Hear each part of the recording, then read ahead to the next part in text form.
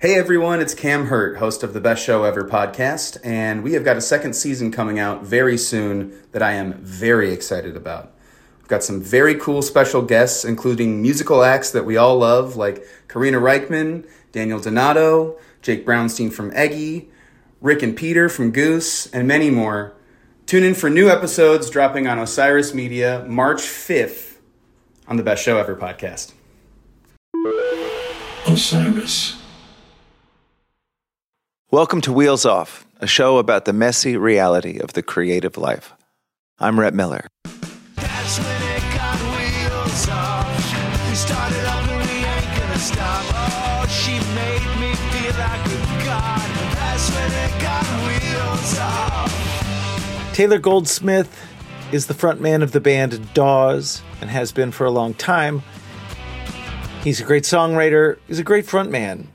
He constantly challenges himself and reinvents himself, discusses that at great length in this conversation, and it's great. I'm so glad I got to have him on the program. He's someone that I really admire. His new record, their new record, is fantastic and weird, which is what you want, which is what I want out of music. As we discussed during the course of this interview, don't give me the same old every time. Mix it up. Show me that you're trying. Show me that you're expanding your horizons. That's certainly what Taylor's doing. I'm really grateful that I got to have him on board for Wheels Off. I've been looking forward to having him for a long time. So please welcome to the program, Taylor Goldsmith of the band Dawes. Welcome to Wheels Off, Taylor Goldsmith. Thank you so much for joining me. How are you? I'm good. I'm real good. Good to see you. For the edification of our listeners, from where are you joining us? Home in Pasadena, Los Angeles, California. Nice. I love it. I know Pasadena. My bass player Murray lives out there. Okay, cool. That's pretty great. It's lovely. It's like a little pretty little enclave just outside of the madness. Yeah, people come here and they're like, I don't feel like I'm in LA. And it's like, yeah, that's kind of the trick. I love LA, but I like how this feels like its own thing. It's nice. It's funny, actually, now that you mention it, I feel like there's a Pasadena contingent. I know Mark, I don't think Mark Stepper lives there, but he was saying, I went and saw Phoebe Bridgers, my daughter's favorite band. I saw my artist. And he's like, yeah, her band is so great. It's that Pasadena crew. Yeah, they're all Pasadena. And she, I think, coined the term Pasadangerous, which is great. But yeah, my wife and I actually have become pretty good friends with her mom. Actually, yeah, she was like our real estate agent on a deal, and like we've just like we're like we text all the time. It's great. She's the coolest. Such a small world. Yeah. So congrats on the new record, by the way. It's fucking crazy. I hope that's a good thing. It is. It's a great thing. I mean, thanks, man. I'm always impressed when artists kind of trump themselves or outdo themselves, do something new, take a right or left turn. And it feels like that's what you did. Is that what it feels like for you? Yeah. I mean, like it was the first time, I don't know, like, especially kind of the music that we make music, like I'm sure you kind of feel the same, where like a bunch of open G's and E minors and stuff, like you kind of, for the most of the time when I go in with a song, I feel like I know how to do this. Yeah. And this was the first record that we've made as a band where I was going in kind of like spooked and like feeling like, I don't know if I know how to do this. I don't know if I have this in me or not. I know what it's supposed to sound like, but I don't know if I can do it with my hands. Yeah. And when we did, and it was scary, but that was so thrilling because it was like, it's okay, let's take 2 of this 10-minute song and hope for the best. So it was a lot of just like not knowing exactly how stuff was landing, because it's like, you know, you do a 10-minute take and it's like, I know that last minute was good. I don't know if the first one was, because it was a long time ago. Were all those songs originally conceived as that long of a thing, or were there songs where you found that songs wanted to marry to each other and you meld songs together, or were they all written as these opuses? They were, for the most part. I mean, like a song like Everything Is Permanent was definitely like a 3.5 minute contained thing. And I wanted to go to outer space with like the middle section. And I didn't know if that was going to make the song 4 minutes or what ended up being almost 9. But it would definitely like, I guess like in the past, I always felt, and I feel like a lot of songwriters could relate to this, I always felt like, how do I keep cutting away?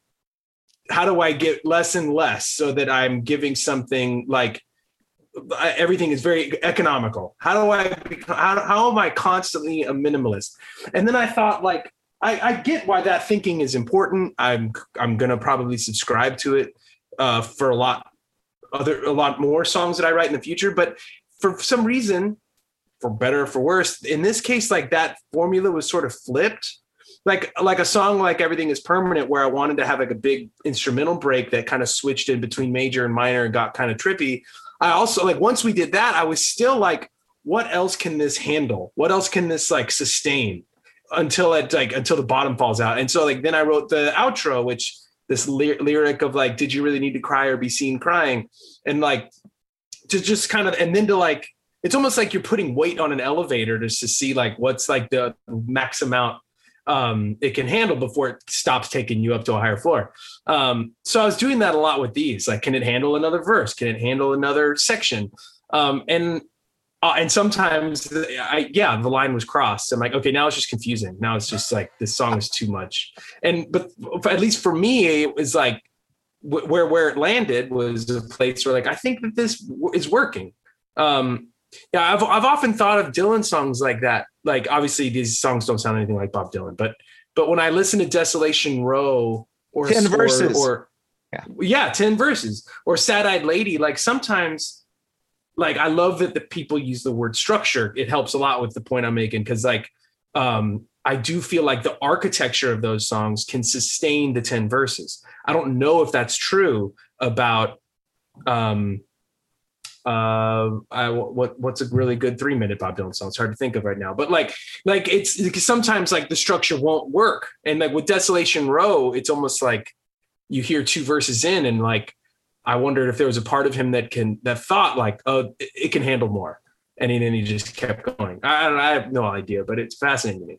And it's funny that you brought that up, because I wondered this with listening to these new songs of yours, is that in some cases it was almost as if the medium was the message, right? Like you were taking people on a journey. Like that's part of the thing, is like, you're going to be with me for a while. I know with Desolation Row, because I really love that song in particular. And I feel like so much of that song is him spending 9 verses sort of convincing you that he's just spouting gibberish, and then and then that last verse where he says, all these people that you mentioned, I know them, they're like, he makes it this like tiny letter that he's writing to someone who broke his heart, and it suddenly becomes like, oh, now I know what you're doing for the last 6 minutes. Yeah But that's sort of how it feels like for me. Like I really loved when you landed on the cry or be seen crying, because it felt earned, I guess. Right. That's cool. That's really cool to hear.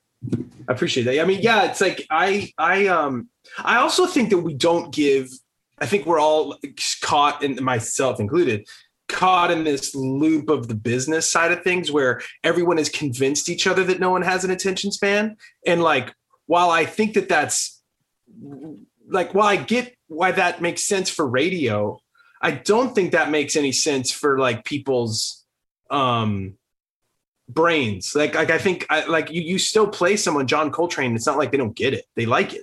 Like he still matters. He's not confound. I mean, he's very confounding, but he's not without an audience completely. You know what I mean? Like everyone can still see what's going on, or relatively to whatever that example is. Like, and I think that like people deserve more credit for having attention spans that can handle it, as long as like we give them that opportunity. Like, you know, listening to like 7-minute Eminem songs, or even the War on Drugs breakout album. The first song was 9 minutes, and that album took the like summer by storm or whatever that year. And so I think that it's like, for this, it was like, I'm going to stop caring about what everyone keeps saying about like shorter, tighter, faster. I get why that makes a lot of sense in a certain medium, but we've never been playing that sport. We've never been invited to that party, and that's cool. So like, why play by their rules? Yeah, it's funny. I love that you are acknowledging the way the rules have been thrown out the window in so much of music, and right, because we both did some time with radio and radio people and all of but also I feel like probably like me, you probably grew up loving like the 2.5 minute perfect pop song, the Ramones or obviously the Beatles or whatever. And that is its own beautiful thing, right? Like, it's Jenga. Like, you're taking out, how many can I take out before it collapses? Yeah. Rather than the elevator you're putting 11 elephants into.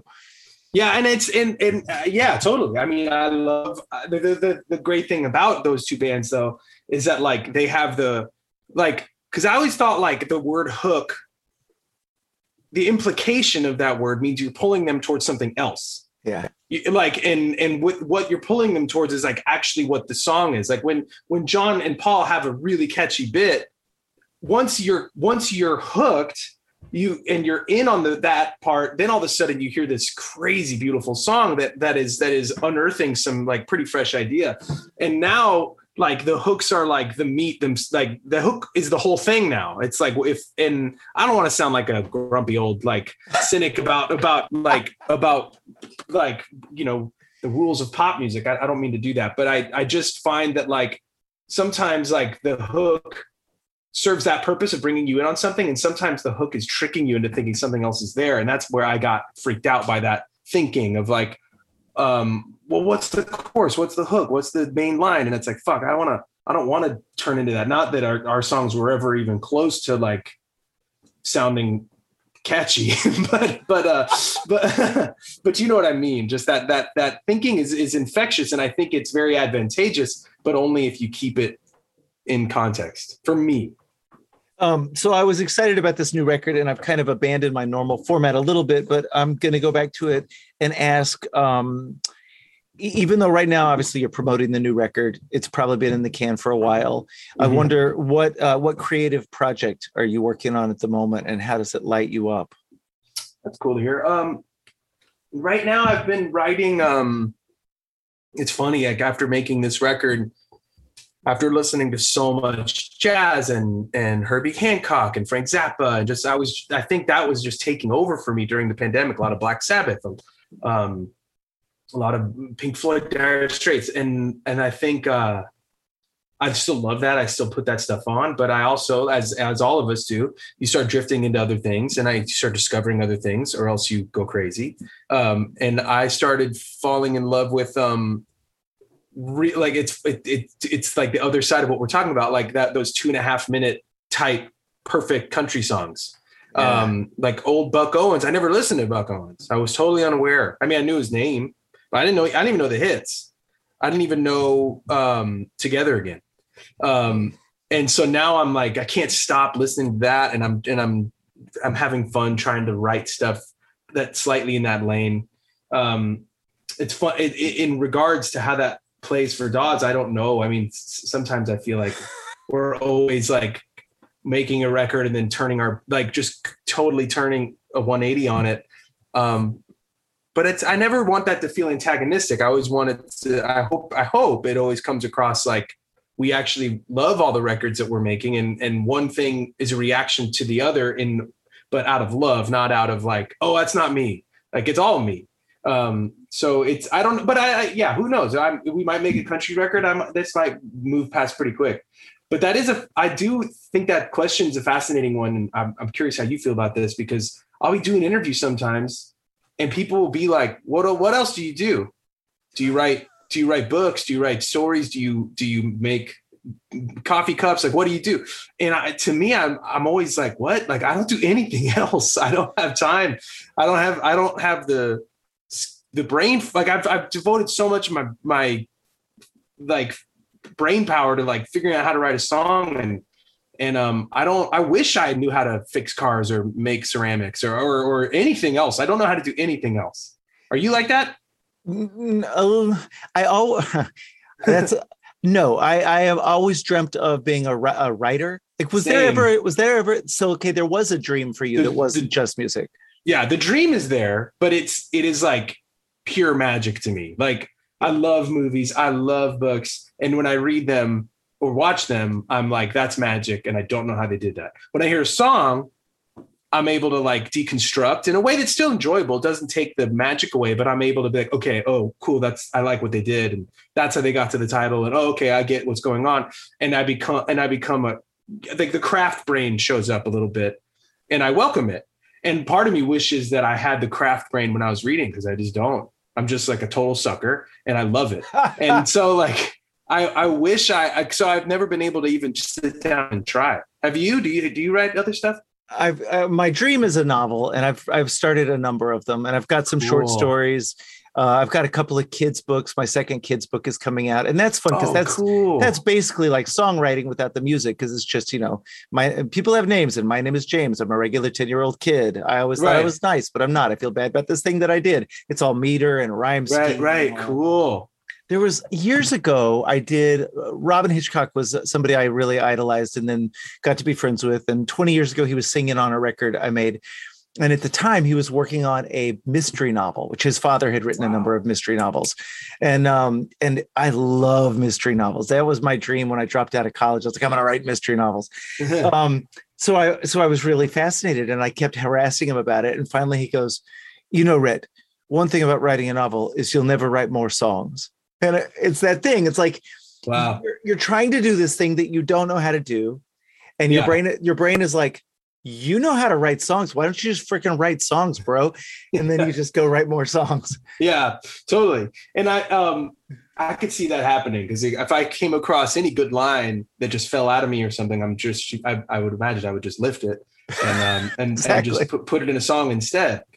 Yeah. Because that's what I do with everything else, like any article or any book where I come across like, oh, that's a good sentence. I'll just take it from my own and just invert it in some way.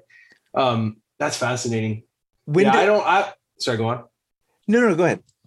No, I just was going to reiterate that I wish I knew the first step into that world. And I don't know if it's fear or I don't know. It's also just like, I've never even had the idea. Like when an idea comes to me, it's as a song. Like, oh, this is the title. This is how how the title refers to the concept. This is how I get there.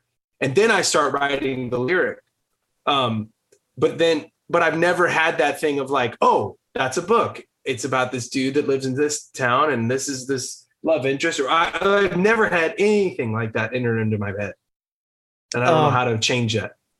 Well, it's always that thing people yell at you, stay in your lane. Mm-hmm. And I don't know that that's great. Like, I'm trying to think of people who've been good at multiple disciplines.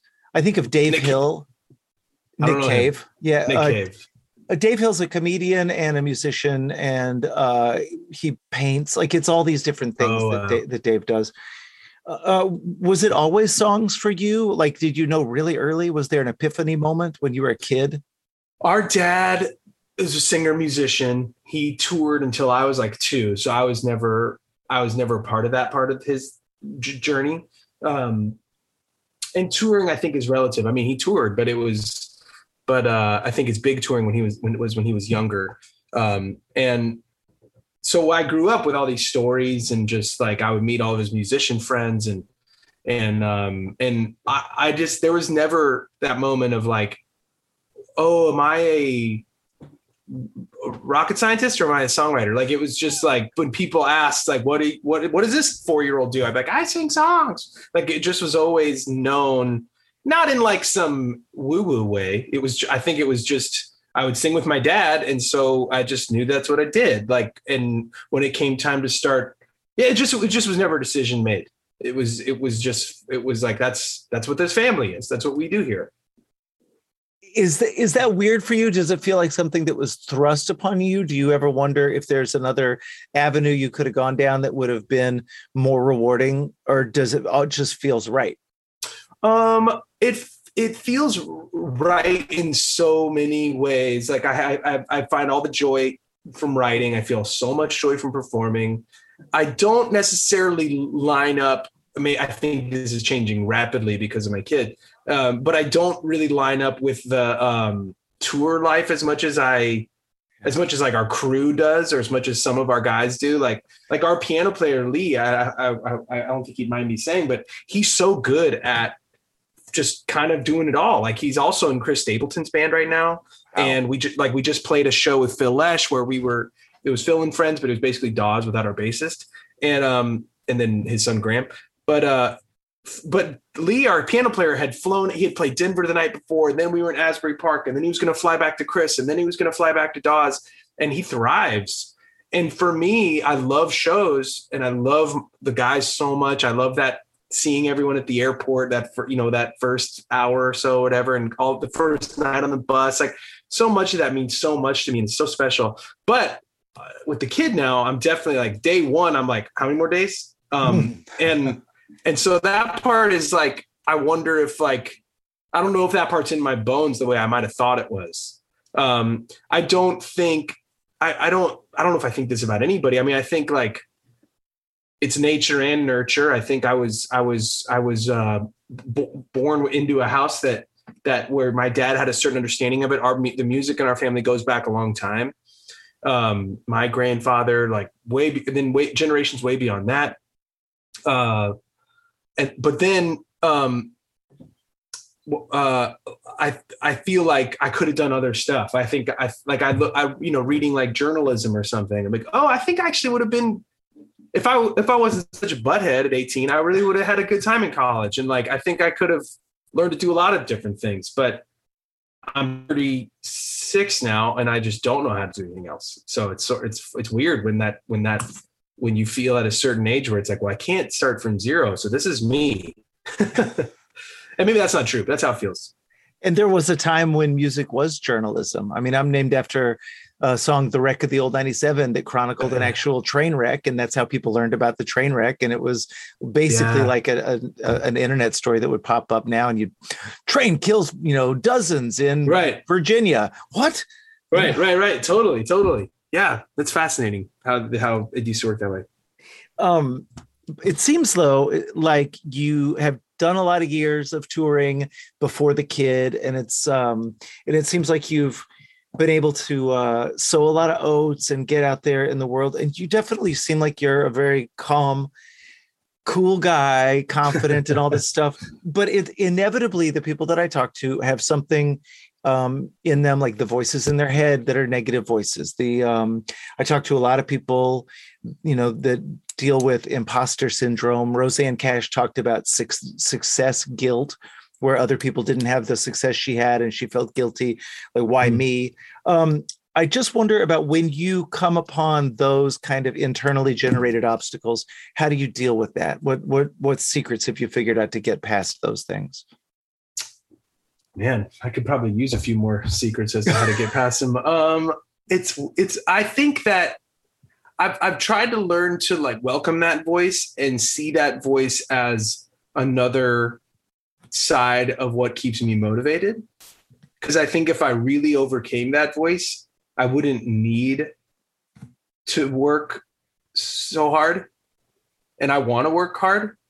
So part of me I try, when I'm in a better moment, I try to embrace it. I mean, for me, the way that it shows up, it's not imposter syndrome. Not that I think I'm the best, but I just feel like I know what I'm doing. I feel confident, I guess. For me, I always just feel like the way it shows up is I feel incredibly cheesy. I feel like you're a pitchfork reader. You must, if you even are aware of who I am, you must hate me. And it's so stupid. It's so arbitrary. I make music that I'm proud of, but I also am like, I just feel exceptionally uncool, I guess is how it shows up for me. Which I'm sure is very common. So for me, like, I'll try to be mindful of like the people that like you were talking about, Robin, like people that were heroes that now I've like co-written songs with, or that are in my corner and believe in me. It's like, okay, this jerk on the internet thinks I'm a huge failure, but like, Dave Rawlings is my bro and he believes in me. Like this like I have to, that means way more than whoever this guy is. So I try to remember that, like who's in my corner, not in terms of just like famous people. Some of the people that opinion comes from are people no one's ever heard of. I try to lean more on that. I think we all have such extreme negative bias And I think if we also have this need for acceptance. I think we need people to like us, or else we wouldn't do this. And so with like we're deeply sensitive, but we're also putting ourselves out there to really be hacked into pieces. It's a really intense recipe. But I try to just remember when the negativity bias is showing up, because you know how it is. You'll see 20 glowing things, and then one person says this is trash, and you're like, that guy's probably right, and everyone else is probably wrong.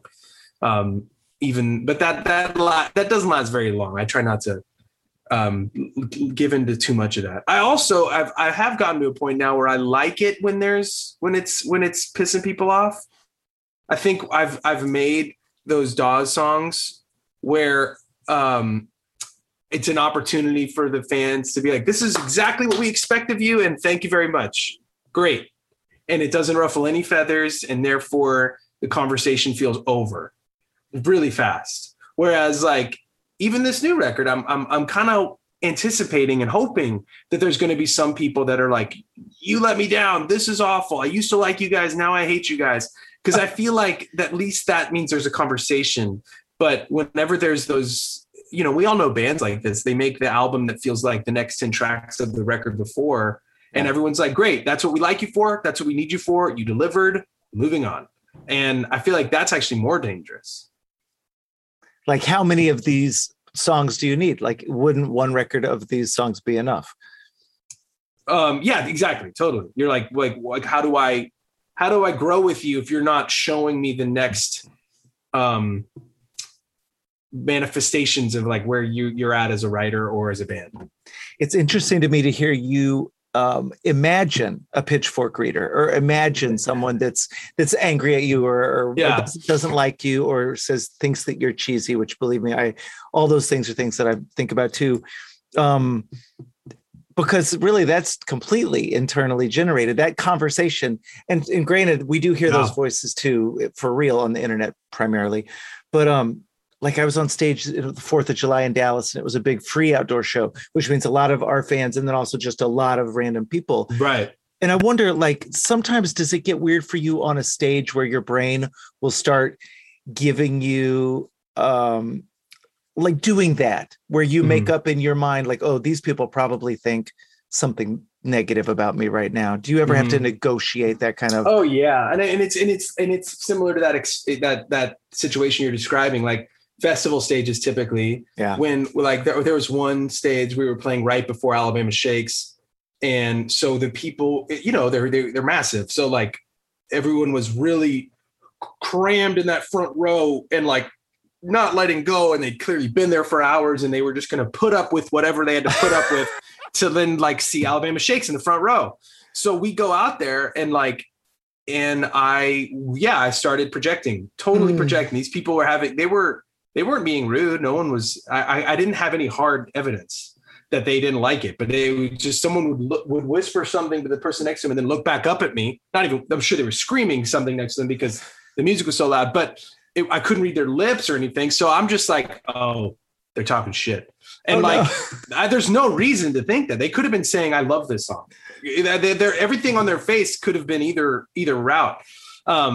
So it was totally me projecting. But one thing that I found, and I think within it has to be within the sort of spectrum of whatever your tastes are, what's appropriate, what's inappropriate, and like what's too far. But the more that I can shed that, and the more that I can kind of like embody this, and not that I dislike our fans, I love our fans, but especially when it's foreign environments like that, when I can embody this feeling of like, I don't give a fuck what you think about me. I really could give a fuck. And then I start like seeing how goofy I can get. And goofy is honestly like the best word for it. Like when I could start stomping around like a dummy and just start engaging with other band members and getting in people's faces and like really like going for it with like how to perform these songs.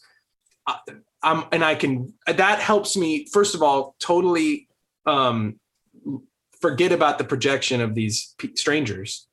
and also it helps me feel more welcomed by them. Like I feel all of a sudden like, oh, these people are like willing to accept me. And I don't think that's a coincidence. I think that whenever we respond to a great artist or just a great performance, the thing that we're responding to is our impression of like how free they are.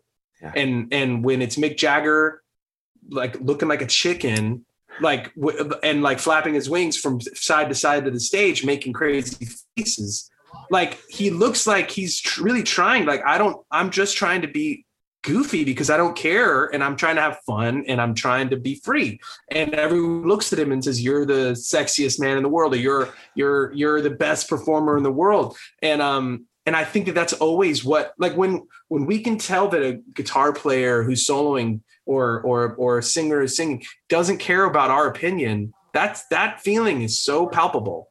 And then all of a sudden we're like, man, I want to be more like you as a fan. When I've been in those audiences and seeing those musicians, I'm like, oh, I want a piece of what you're projecting right now of just true freedom of caring about what anyone else thinks. So when I can get to that place, it's it really flips that switch almost immediately. And it's funny, the guy that I learned that from, or when it really felt internalized, was reading an interview with Stephen Colbert, of all people. Like when he was coming up as a comedian, he would say, like, I would just get into elevators with like full elevators and make like a fart joke or just a bad joke, and like really like, and I was terrified before I did it. I might be misremembering how he talked about it, but basically pushing himself actively and then being able to say to himself, that wasn't that bad. And by doing that over and over and over again, then that made him game for literally anything with his like career of live TV. So like that was a really eye-opening part of it all. Well, it's bravery, right? Yeah, exactly. Yeah. And I wonder too, if we artists in general, not specifically you and me, but if we are so used to what we do that we sort of take for granted that to other people, especially people that are predisposed to like what we do, it's kind of magical, right? Yeah, totally. I mean, like, it's true. Like we put so much into each song and each show and each tour, and we totally see how the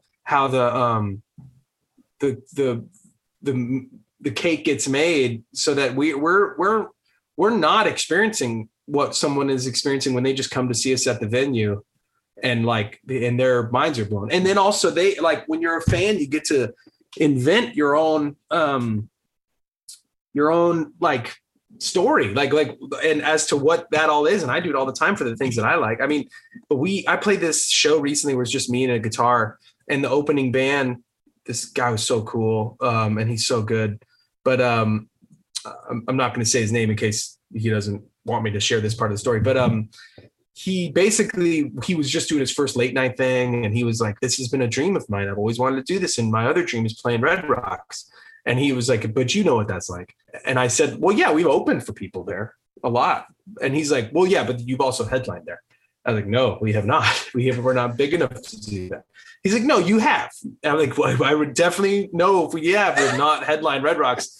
But it was fascinating to me because him as a fan, because he had started the night by saying he was into Dawes, and him as a fan, he had this story of like what Dawes has done, and in his mind, it was a foregone conclusion that we'd headline Red Rocks. And I'm certain there are so many artists that I'm in love with that I tell that same story about, like, wow, you just must have been crazy when you sold out the Hollywood Bowl or whatever it is that might not even be remotely true.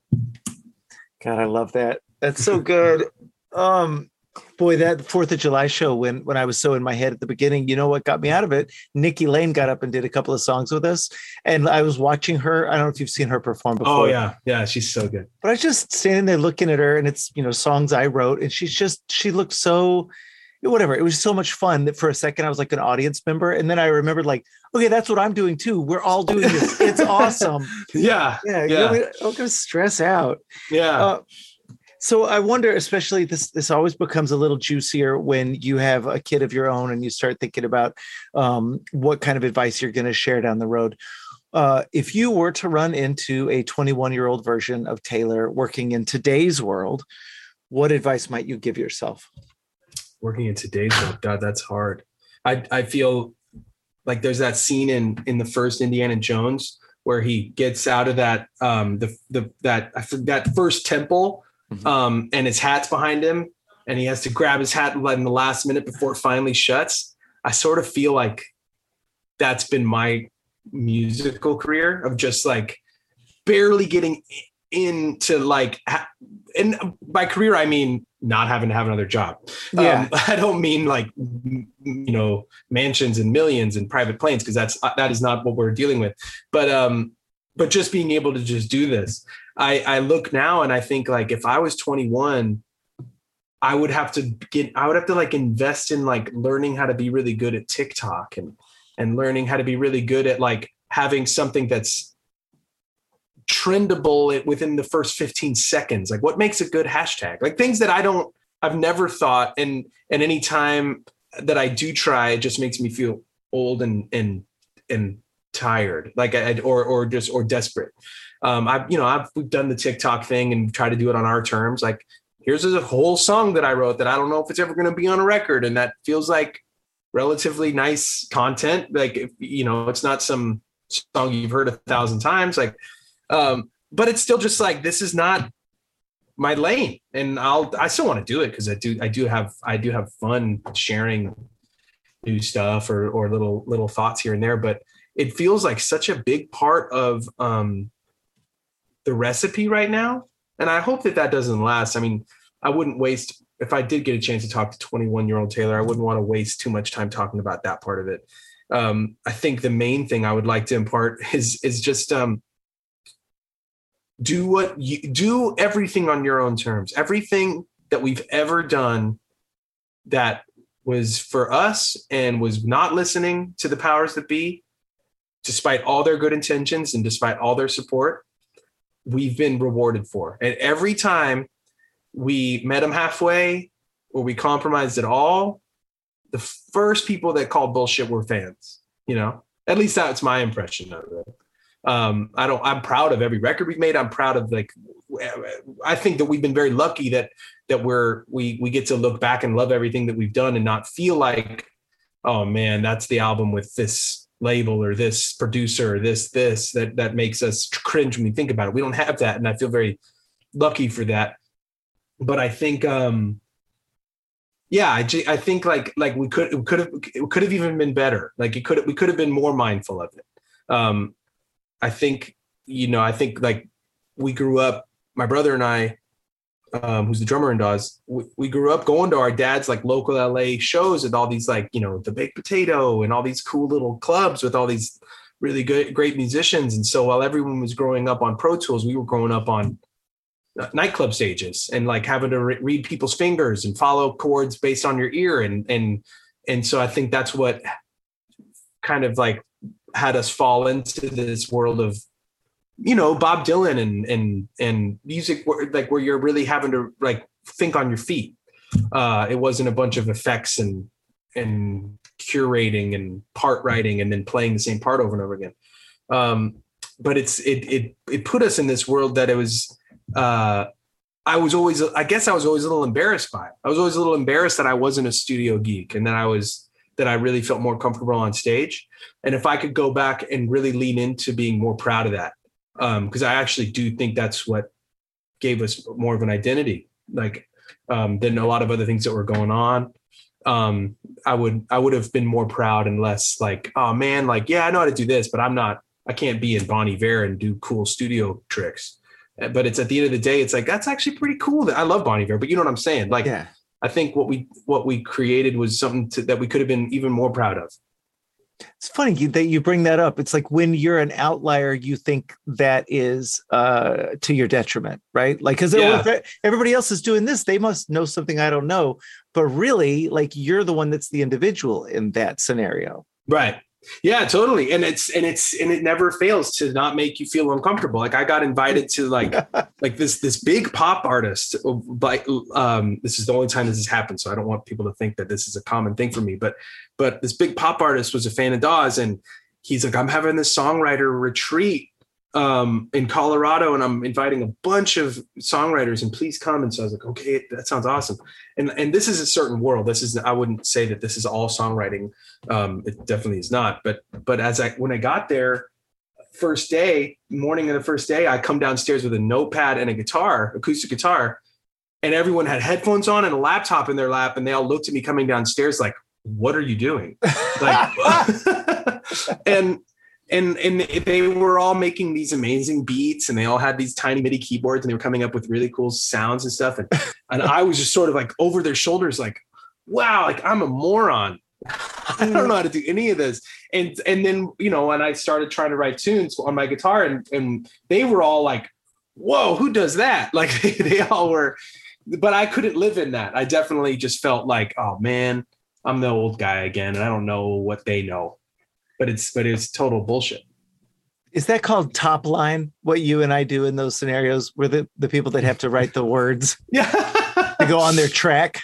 Yeah, totally. Because I was like, how's this? And I'd sing like a chorus with the chords and lyric, and they'd be like, whoa, like let me sit with that for an hour, and then they would cook it up in their way, and it would be awesome. But to me, it's like, wow, that's now you're just producing. But I think in that world, that's still very much songwriting, which. Right on. Funny. I love the point you made about like the powers that be and having to meet them halfway, and how they seem to always have these ideas about how our art should work or sound or whatever. Yeah. And how inevitably the audience sniffs that out. That's a thing that comes up a lot. I've done 120 of these wheels off conversations. And if there's one theme that runs through all of them, it's that idea that calculation is the death of art. Yeah. And it's weird because I don't know if that's always been the case. Like I got way into, I think a lot of people are probably right now, but I got into that Cocaine and Rhinestones podcast. Sorry to be talking about another podcast here, but he talked about old songwriters and where there's publishing guys who have the rights to this one Tom T. Hall song. We got to find the right person to sing it. And they do kind of cook up this recipe. All love to current label guys and A&R people, but I haven't heard that story in a long time where someone was sitting on this $1 million song and they just needed to find the right equation. Like, to me, I feel like A&R and running a label is like, go find people that you don't have to do any of that with. Like, because when right now the things that are awarded are people that come up doing whatever the hell they want, and then everyone just tries to jump on board that ship as fast as they can. Like little, new generations of Neil Youngs, people that just like truly do it however the hell they want, and their individuality, their singularity, their fingerprint is so formidable that we can do is like marvel at it. And I think that's. And obviously a lot of those examples, but people will just fall on their faces and no one will make money and they'll move on to the next thing and whatever. That's how this goes. But I just feel like that's your only chance, because there's so many artists, like you hear their first album or you hear their first few songs and you're like, you are a freak. You're amazing. And then you hear the label single, and I don't mean to be trashing labels. I don't think it's the label's fault. I think it's the whole operation. I think it's like the social media. I think it's lessons ingrained in us from previous generations. It's not just labels. They're not, I think they probably would agree with what I'm saying. But it's this feeling of like, how do you just get out of like, how do we make sure that they don't start becoming homogenized? Because I think that you're right. I think that the homogenization is like, do whatever you can to avoid that, and then cross your fingers that what you have is still something that will connect to a large number of people. But once you start homogenizing it and start trying to get it a little bit closer to what's the in sound, you're making sure that you're not going to have a chance. And if you do, it's going to be short-lived, like while this someone else's sound is trending. And I love that. Well, it's what you were saying about, growing up and playing in nightclubs and that sort of separating you. Whatever you have that makes you distinct you could have all the edges shaved off by a producer or a label or whatever, or you could lean into it because maybe that's the thing that drew people to you to begin with. Yeah, and I would argue, I would hope that's always the case, that is exactly why people are into you. It's like, because you sound like your own thing. Yeah. And then once every 10 years or so, we have like the Strokes, where everyone's like, this sounds like its own thing, and no one is messing with it, and it's fucking awesome. Yeah. And how do we do that more? I love it. Taylor, this has been so great. I really appreciate you taking the time. Congrats on the new record. And I hope we wind up on a festival bill somewhere. Yeah, me too, man. Yeah, super cool. Right on. Appreciate this. Thank you so much. All right. Thank you so much for listening to Wheels Off. Please be sure to rate and review the show on iTunes. That helps us appear higher in the search results and lets other folks know that it's a cool podcast to listen to. Also, as the kids say, don't forget to subscribe on iTunes, Stitcher, Google Play, or anywhere else that you listen to shows like this so that you never miss an episode. This has been Wheels Off, and I'm Rhett Miller, encouraging you to create every day. Thanks, y'all.